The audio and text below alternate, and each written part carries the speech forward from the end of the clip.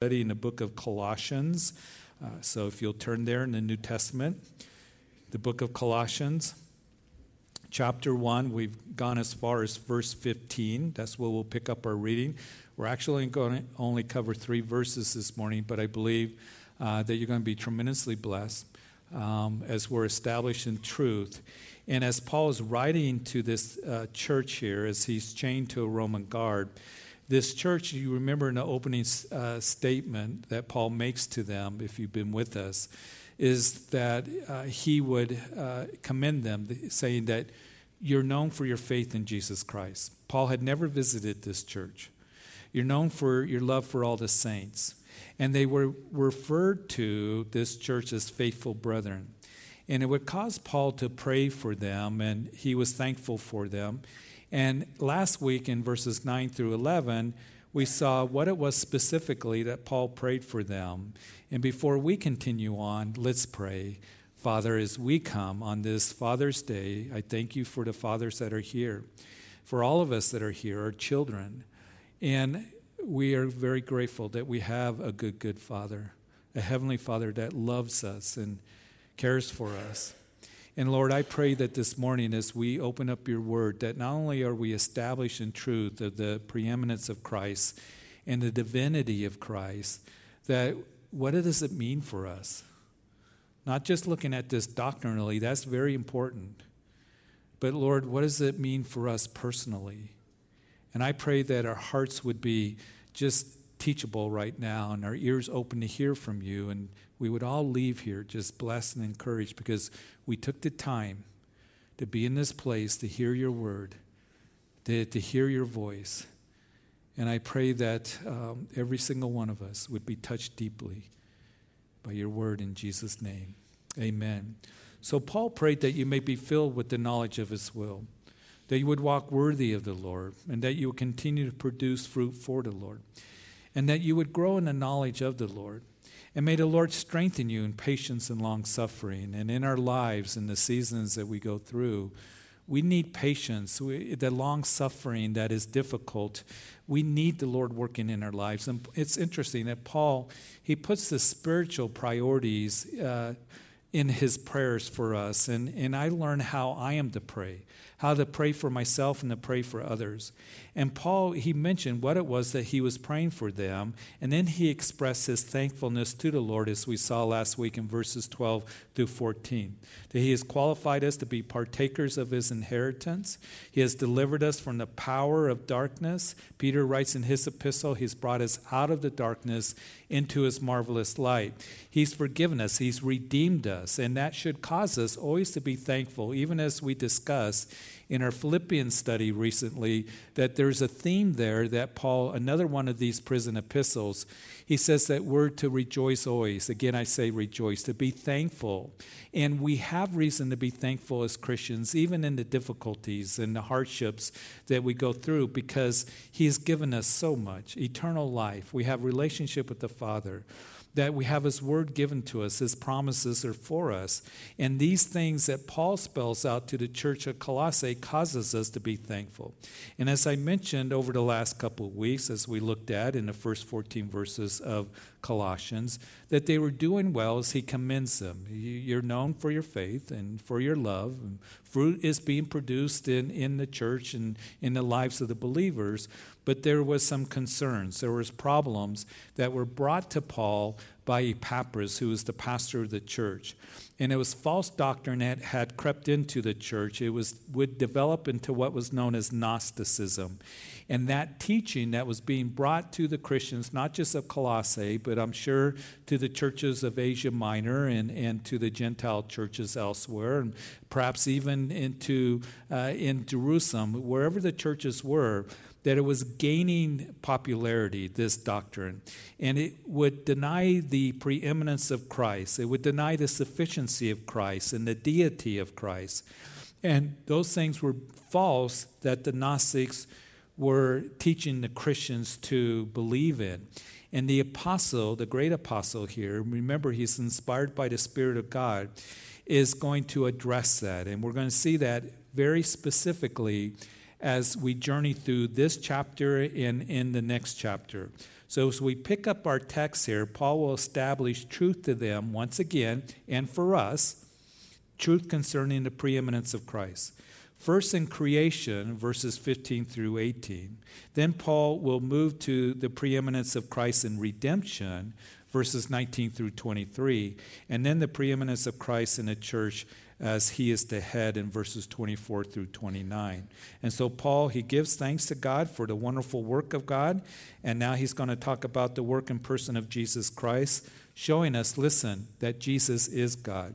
Verse 15, we read of chapter 1 of Colossians, that Jesus, he is the image of the invisible God, the firstborn over all creation. Don't believe what these Gnostics are telling you, what they're bringing into the church, the confusion, their doctrine, their teaching. They would come into Gnostics. Gnostics, it means to know. They claim to have special knowledge and revelation that no one else had. Don't believe what they are saying. Don't believe what they are teaching that diminishes the one, our Lord Jesus, who has redeemed us, forgiven us, that has brought you out of the darkness of the world into his marvelous light. The one who has qualified you to be a partaker of the inheritance of the saints. For this one, Jesus, what he has done, but also who he is. The redemptive work for you. Know that he is the image of the invisible God, the firstborn over all creation. And what Paul is stating very clearly, listen, is that Jesus is God. God is fully and completely in every way revealed in Jesus Christ. Not that Jesus is similar to the Father, but Jesus is the image, the likeness, the manifestation, the reflection of God. Jesus is God manifested in the flesh. He reflects God perfectly. Now, as we read this, it does remind us of John chapter 14 in that upper room. It was Jesus that would say that I am the way, the truth, and the life. Not a way or a truth. I am the way, the truth, the life. And no one comes to the Father except through me. And Philip, he pipes up and says, well, show us the Father, that it may suffice us. And it was Jesus, I think, in a voice of disappointment that he would say, oh, Philip, you've been with me all this time, 3 years? And you say, show us the Father. If you've seen me, you've seen the Father. And what Jesus was saying in that is that if you want to know what the Father is like, if you want to know the character and the nature and the essence of the Father, look to me if you want to know the heart of the Father. Because the Father and I are one. And Jesus would say very plainly and clearly in his earthly ministry that to know God is to know him. No one can know God or come to God apart from Jesus Christ. In John chapter 1 and verse 18, no one has seen God at any time. The only begotten Son who is in the bosom of the Father, he has declared him. So this truth that Jesus is God, the deity of Jesus, we know that today that it is dismissed by many. There are those who will come along and say, well, Jesus was just a great religious man. There are those who will come along and tell you and me that he was just a famous historical figure or a religious teacher or some special guru, or they put him on the same level as other religious leaders. And listen, Jesus, his name is above, as Philippians 2 declares, all other names. That he is the one that is highly exalted, and every knee shall bow down to the glory of Jesus and confess that he is Lord, to the glory of God the Father, as Paul would write in that other prison epistle. Don't put him on the same level as other religious leaders. There are those who will come along, and I pray that we never fall into this. Oh, it doesn't matter. Confucius, Muhammad, Buddha, Jesus, it's all the same. God expressed in different ways. No, it's not. Jesus alone went to the cross and died for you. He alone rose from the grave, and he conquered sin and death, proving that he is the Son of God. And all those other religious leaders are still in their tomb.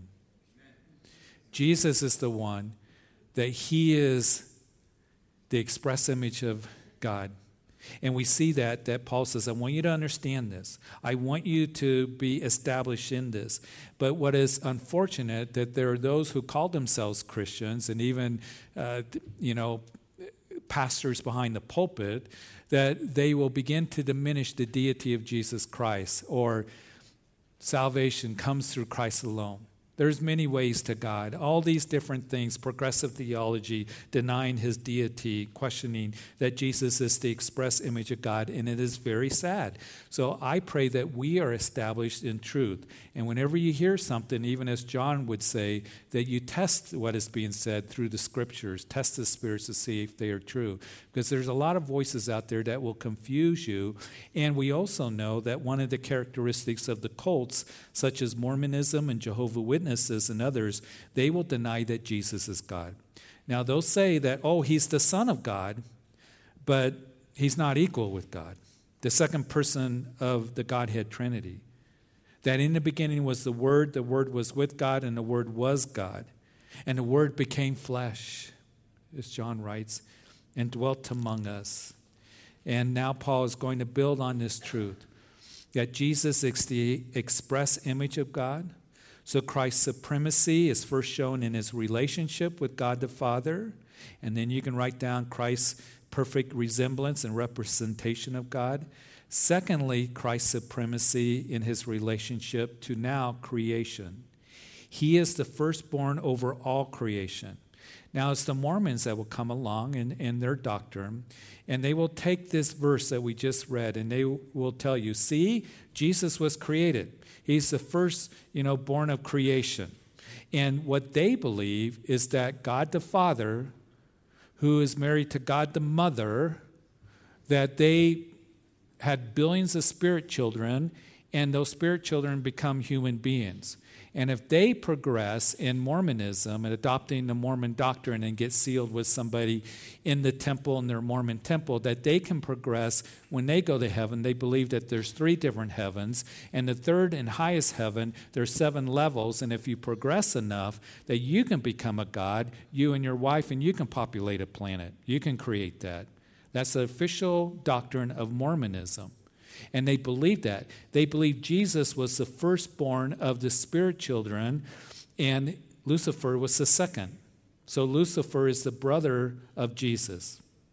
So all this that they try to back up with this verse that, see, Jesus was created. Our doctrine is true. The Jehovah's Witnesses tell you that Jesus was Michael the Archangel. So as we look at this carefully, we need to know what is being told to us. He is the firstborn over all creation. What does that mean?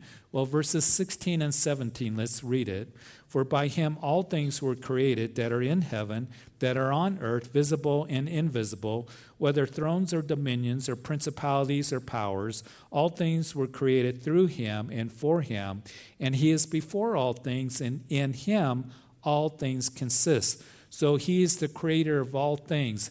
I don't know if you realize this, but in the Greek, all, you know what it means? It means all. It means all. He's the creator of all things. The Bible never teaches that Jesus was created and then he created all other things. Again, that's what the Mormons teach. That's what others that deny the deity of Jesus Christ will hold on to, that Jesus is a created being. In verse 15, when Paul uses the word firstborn, it means before, foremost. He was before creation. Verse 17, he is before all things. So how can you be a created being and then create everything that was created? You can't. Doesn't make sense. You are either created or you're the creator. And so Paul here makes sure that we understand that he's the creator of all things. And he writes in verse 16, all things were created by him, let's read it again, that are in heaven, on earth, visible, invisible, thrones, dominions, principalities, powers, all things were created through him and for him. In verse 17, he is before all things. He cannot be created if he's before all of creation. Paul, inspired by the Spirit of God, telling us very clearly that he was before all creation. He created all things. And Paul will say when we get to verse 18 that he has preeminence to all things. Just as there are those today as there was 2,000 years ago. Those who deny that Jesus is the creator and he's created or was just merely a man, whatever it might be. They deny that he is God come in human flesh. Paul was dealing with the false teachers of his day. They're out there today. But the Gnostics, and there are those who bring false doctrine to you, that a lot of times they will do what the Gnostics said. We have special knowledge. We have another gospel. We have special revelation. We have knowledge that nobody else has. So the Gnostics here doing that, they denied his supremacy, his deity. They said that all physical material was evil. And Jesus, he couldn't have created that. And Jesus, he didn't have a body because that's evil. It just looked like he had a body. So it would come to the conclusion that Jesus didn't bodily resurrect from the grave. You remember in 1 Corinthians chapter 15 that Paul makes the case that the very foundation of our faith is Jesus bodily rose from the grave. He bodily suffered. He was beaten. They beat him. They pulled out his beard. They took that crown of thorns and they pounded it on his head and lacerated his scalp. That cat of nine tails that was put on his back, that they scourged him, the Roman soldiers there, it would just tear his back, the skin off his back. He was beaten beyond recognition,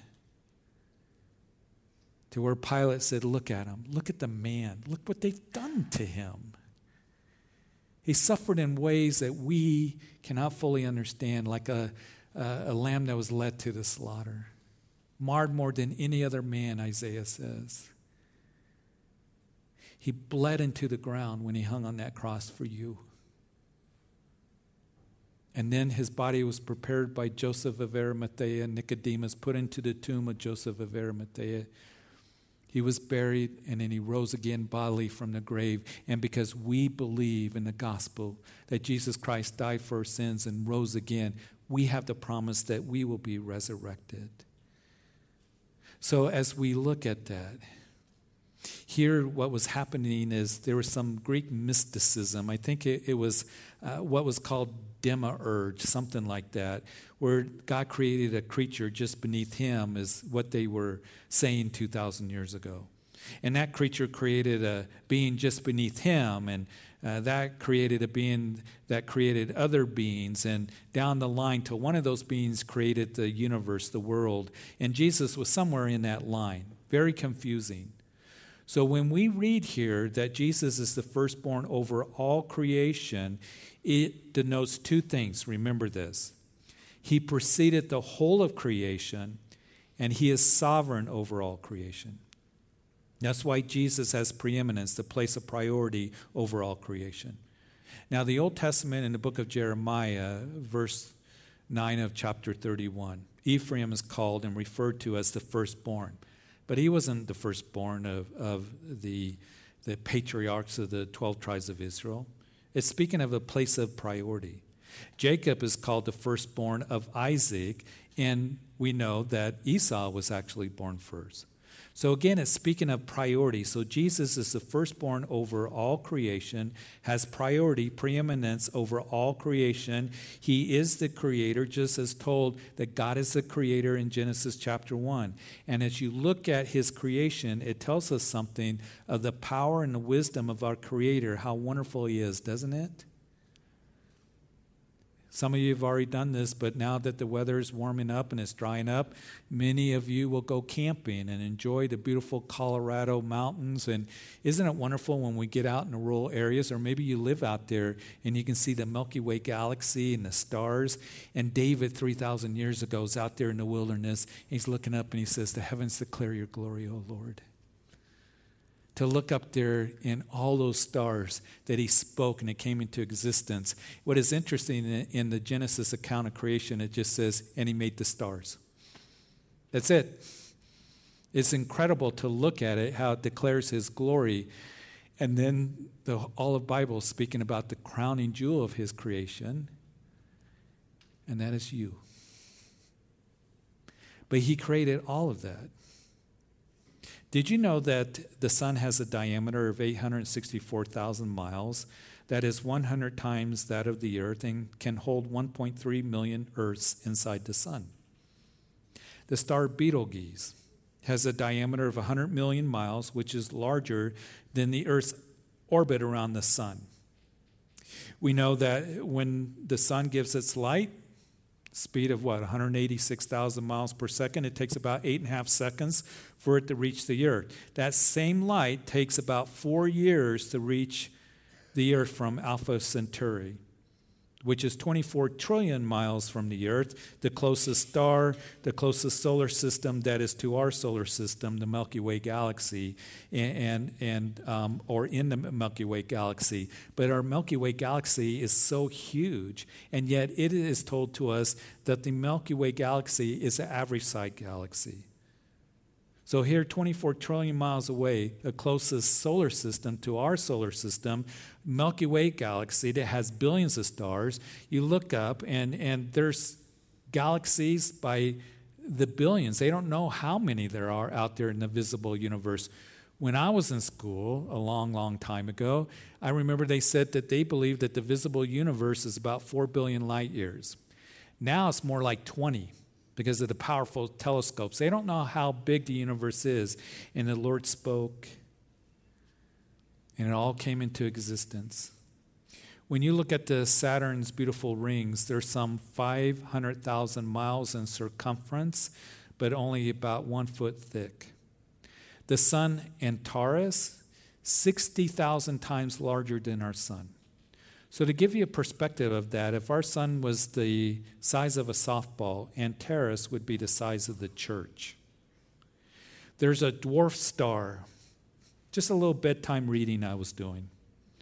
It's called LP 327-186. This star is smaller than the state of Texas. Yet they believe it is so dense that if a cubic inch of it were brought to the earth, it would weigh more than 1.5 million tons. How they know all this, I don't know. But that's what they say. Did you know that the earth, when it comes to the earth, travels around the sun about 8 times the speed of a bullet fired from a gun, and we don't fall off? And by the way, just so you know, the earth is round. It is not flat, okay?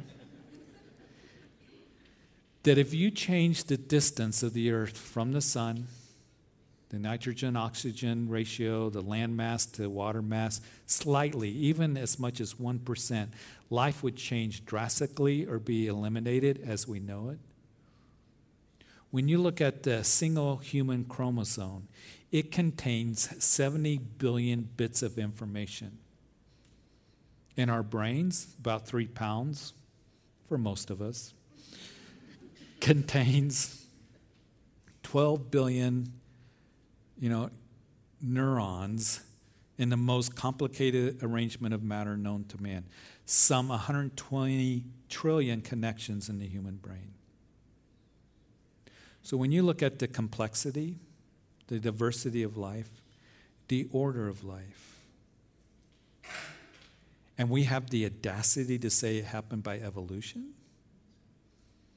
by Big Bang, by random chance.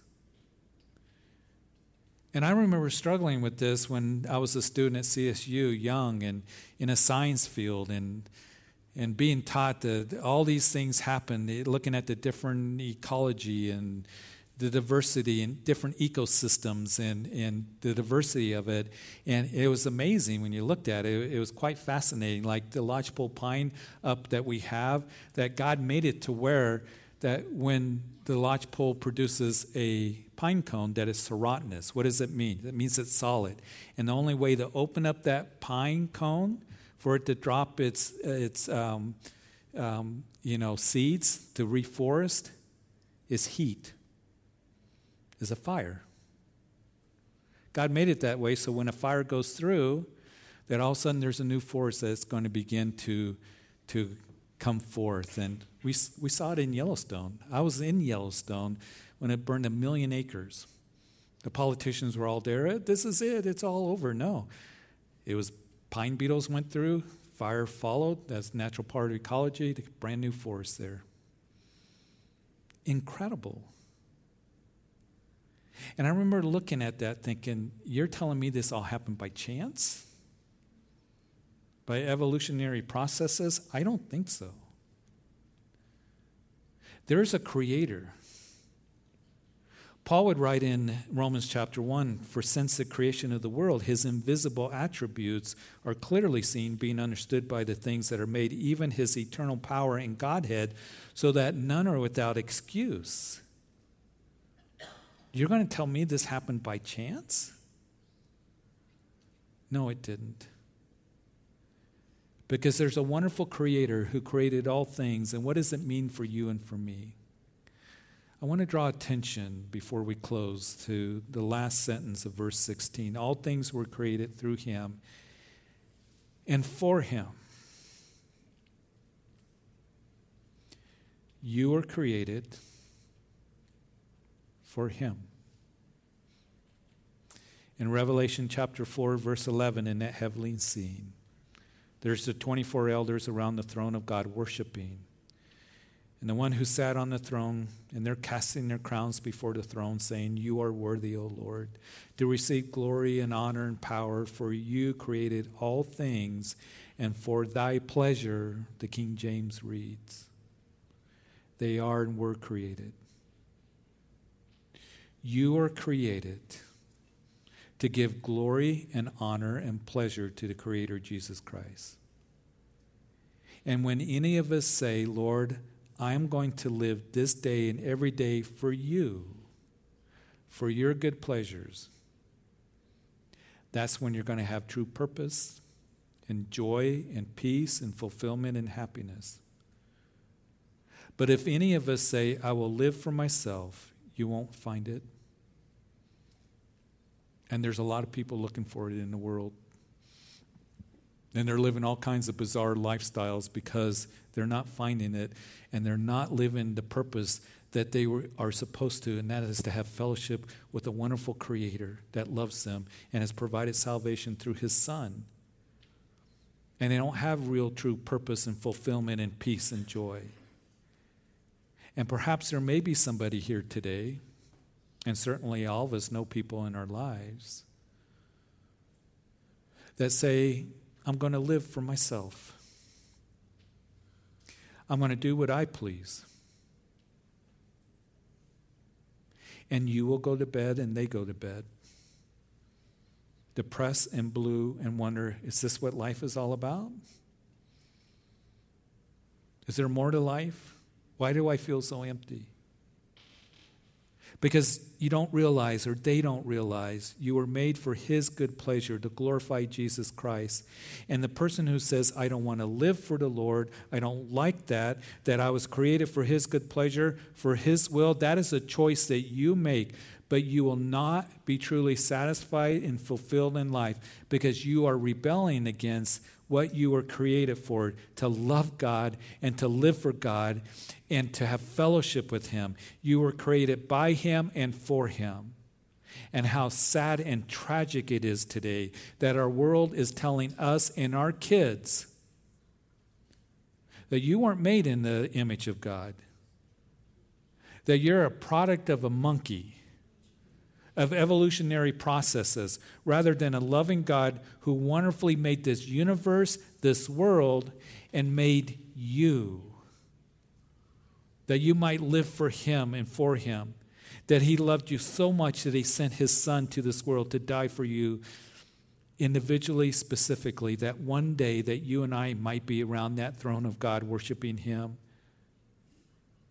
that we were created by him. And we were created today, this morning, to worship him and to learn of him and to know him and to walk with him. And many people don't know that truth. And there is a void in their heart. And there's an emptiness in their lives. Because they were made for him and by him. So he created all things, created for his good pleasure, you and I. Secondly, as we close, verse 17, he's before all things, and in him all things consist. All things consist, secondly, or it might be translated, maybe in your Bible, held together. That's what it means. He holds all things together. Interesting when you think about it, magnets. You know, we've all, maybe when we were kids, or your kids play with magnets, and I have these magnets that hold my net, when I fly fish, and it always seems I get the positive charges, and they don't connect. They push, and it frustrates me. And what did I do to the other piece? Because we know positive charges on magnets, you push them together, they repel. Like charges repel. Opposite charges attract, right? That's a law of physics. Now, when it comes to the atom, and I'm not a physicist, but you have the protons, which are positive charged particles. You have the neutrons, and you have electrons that are spinning around, negative charges. And maybe you recall in those little models of the atom in your science class at school. And it's a mystery to scientists, even to this day, even though there's a lot of complicated physics and all that goes into it. You look at it, and what keeps those little protons from repelling like charges and atoms that make up all things? Scientists really don't know exactly how the atom is held together. And there's all kinds of theories, and you get into quantum physics and subatomic particles and gluons and quarks and quantums and chromodynamics. Holds it all together. When I was in school 100 years ago, in middle school, I remember there was a science teacher. He said, it's just atomic glue. That's what we call it. They didn't know what else to call it. Keep the like charges from repelling and the atom exploding, and thus the world coming to an end, just exploding. And that's why when they split the atom in developing nuclear weapons or in that technology, they were afraid, is this going to cause a chain reaction and we're going to blow up the whole world? It's atomic glue. It holds it all together. Well, you and me this morning, we know the answer. It's Jesus. He holds all of creation together. The atom, he keeps the earth in its orbit, the moon in its orbit, the universe in its order. He holds it all together. And one day, the Bible tells us, he's going to let it go. And Peter says in his epistle, on that day, the heavens will dissolve, being on fire, and the elements will melt with a fervent heat. There'll be a great noise, and the earth and its work will be burnt up. Revelation chapter 20, that the earth and the heavens, as we know it, will be no more. It'll be gone. The universe is going to go up in a huge nuclear explosion when Jesus lets go. And then we get to watch him create a new heaven and a new earth and a new Jerusalem, and it'll be so glorious and awesome. And so Peter says, therefore, what manner of person ought you to be in holy conduct and godliness? So Jesus holds all the universe together. He holds the world together. In him all things consist. He holds it together. And that includes you. That includes you in your life. And as we go through this, we need to be reminded. And I need to be reminded that in my life, when it comes to my family, even in the difficulties, and we go through sorrow, and we go through difficulties of life, and the challenges of life, and the loss. As I watch my mom's body decay, I know that she's still in his hands. And when it comes to my life, my family, my decisions, my emotion, my joy, my happiness, he's the one that holds it together. And you see, when we forget that all things are made by him and for him, and all things are held together by him, when I forget that, and I start to do my own thing and go my own way and figure things out in my own thoughts, or I'm tough and I'm together, in reality, it begins to fall apart. And I need to remember, all of us, that the Lord wants the very best for us, doesn't he? And he's given us the very best. And he wants to hold your marriage and your family, your job, your business, your ministry, your life together. Because Jesus said, you're in the Father's hand, and no one's going to pluck you out. So my prayer is, as we leave this place, We know we have a wonderful Creator that holds our life together every day, every minute. In Jesus' name, amen. Father, we thank you.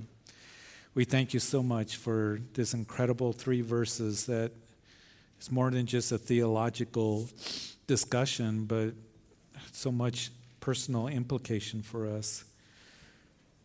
And I know that there are those that are here that have gone through loss or going through difficulties and sometimes can even wonder, Lord, do you see, do you know? You do. And you know. So we thank you for your love and faithfulness to us. And I pray that we would always understand that we were created for your good pleasures. We are your workmanship, created in Christ Jesus for good works.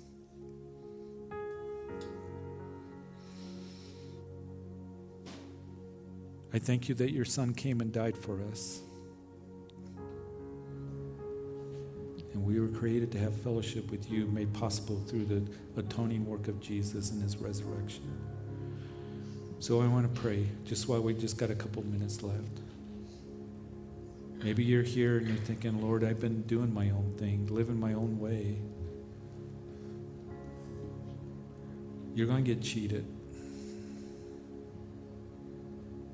And you're going to come to that place of just emptiness and wondering. And you see, when we live our own way, when we go and try to figure things out in our own understanding, or we're involved in sin, it just ruins all that, what the Lord has for us.